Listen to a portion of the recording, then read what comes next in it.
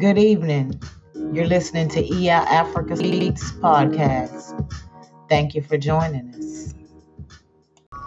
And the title of today's podcast is Science of the Darkness and the Light. A brother and I were building a few months back, and he had all kinds of questions that he proposed to me that I answered. We discussed several things. He had asked me to quote unquote teach him. Now, anybody that knows me know that I don't like the title teacher. I consider myself to be more of a guide.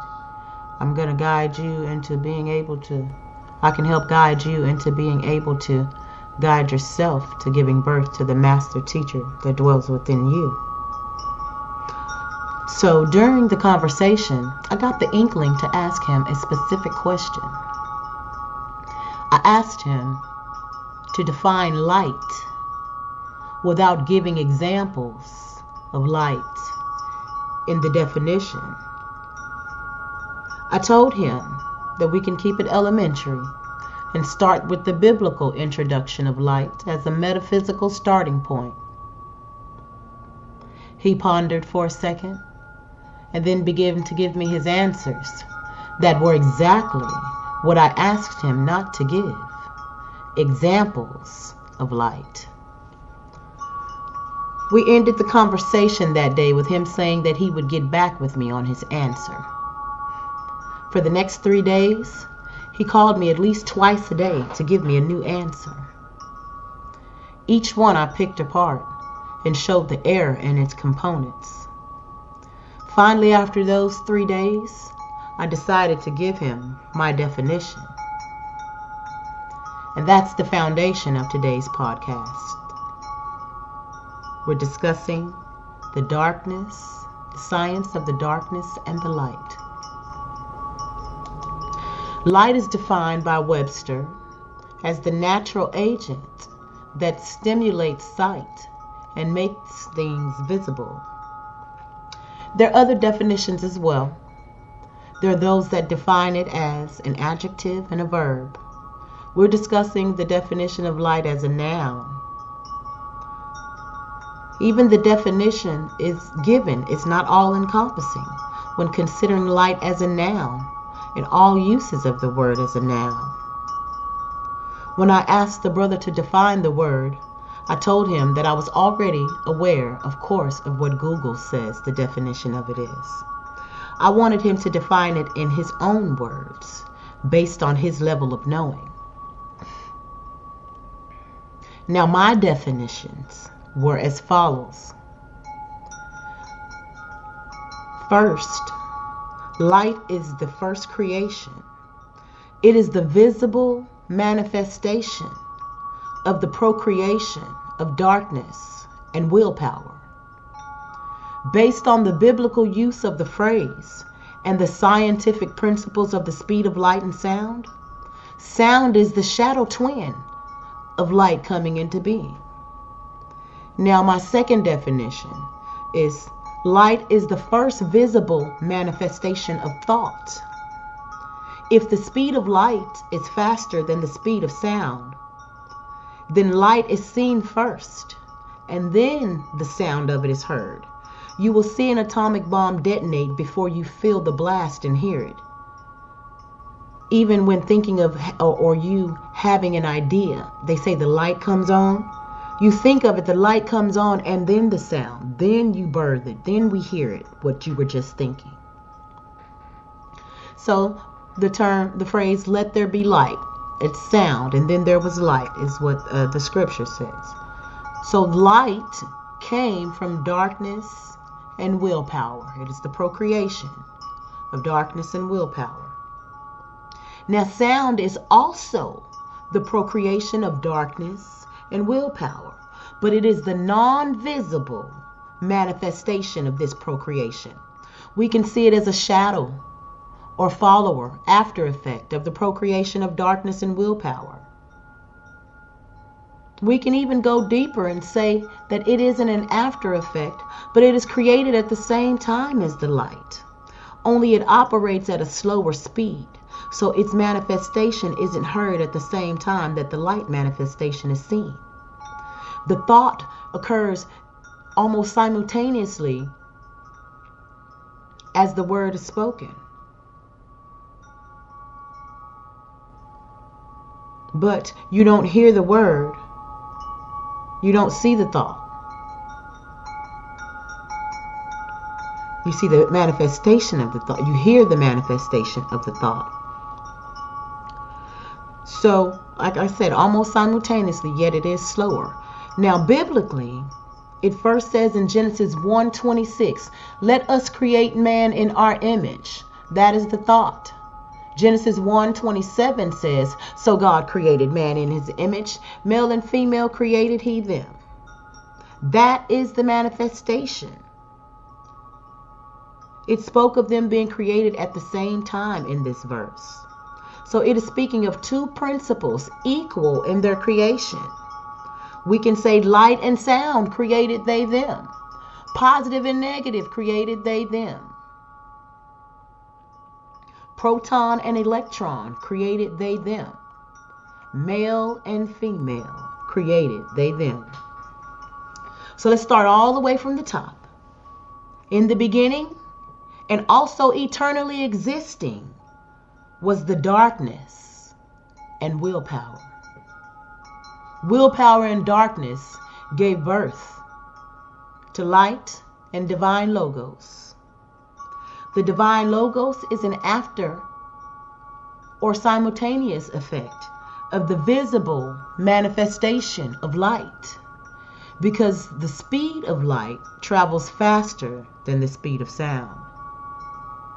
The sound effect is the slower birth twin of light. It is a reflective principle of the coming into being of the light. They can be seen as twins even in some dimension of thought. Biblically, the Bible says that the divine logos was God and that the Son was God, both being quote-unquote God. Why? Because they're twin principles. Willpower in darkness is manifested as light and sound. In the beginning was the Word, and the Word was with God, and the Word was God. So the Word being with God is the Word existing in the darkness as thought. Genesis 1:26. The Word was God, meaning the Word manifested as light and sun, or sound, because it was the procreation of the Heavenly Mother and Father. The Word was God. The Mother is the darkness, and the Father is the willpower. The sound, or word, divine logos, was also God, because it too is the procreation of the same act. The sound that is heard after the light is seen. The Word was with God, and the Word was God. And we're going to stop right here and take a break. Get some ads going through here, and we'll be right back and pick up the conversation. The mother is the darkness, and the father is the willpower. The male ejaculates into the darkness. The spark or power of will is implanted into the darkness of the eternal portal. That is the womb. The darkness procreated with willpower to give birth to visible light, and non-visible, and sound being another effect of the procreation. We can compare this to the Yoruba hierarchy of gods. Olodumare, a threefold being, sits as supreme head. Then you have the Iyami, or the darkness of the great womb, the Odu. From that womb were birthed the Irumole, which are the beings of light, whom all creation dawned from. This being so, my question is, why does one see the sun as the greatest principle when it has a beginning? Will we not be more grateful for that which procreated and gave birth to the light and sound? If one was to take the book known as the Bible allegorically and metaphysically, then we can have a greater understanding of scientific principles. The darkness was eternal. The sun has a beginning. What is the darkness? What is the incubation ground that must house and nourish all before being birthed? It is the womb of the Great Mother. It is the divine feminine principle. No thing in creation can exist here without first coming through the portal of her internal and eternal darkness. The balance of light and darkness, or mother and son, must be attained. To honor one and not the other would be redundant. Now, if we have been taught that all darkness is evil, then surely anything that is birthed from said darkness is evil as well. But they have you praising the Son of God, and you negate the darkness, which is a more ancient principle. So if the darkness is evil, then you should conclude that the Son is also evil. They have you honoring the Son and rebuking the darkness in Christianity. This is how one was made to curse themselves. Women were removed from their rightful place in church, state, and mind. And that had a ripple effect across time. This is what we must correct. We must elevate ourselves from the place we reside and be energy in motion once again. Never being complacent with where we are and ever rising. Everything goes back to darkness. At the end of a movie, all fades to black. In the beginning, there was nothingness. That all-encompassing nothingness, that darkness, is us, sisters. Don't you forget it. Know it and represent it. No matter what, you must know the power that you hail from. When enough of us as black women wake up, the game is over. It's not about race, it's about facts. You are the darkness that gave birth to the light. Apply that in every dimension of thought that you can possibly contemplate and meditate on it. Until next time, I'll leave you with don't follow me. I only come to lead you to lead yourself into being the best version of you that you can possibly be. And since today, the subject matter we were discussing, or the topic of today's discussion, was science of the light and dark, I'm going to end with this poem that I wrote, Awakening the Dark.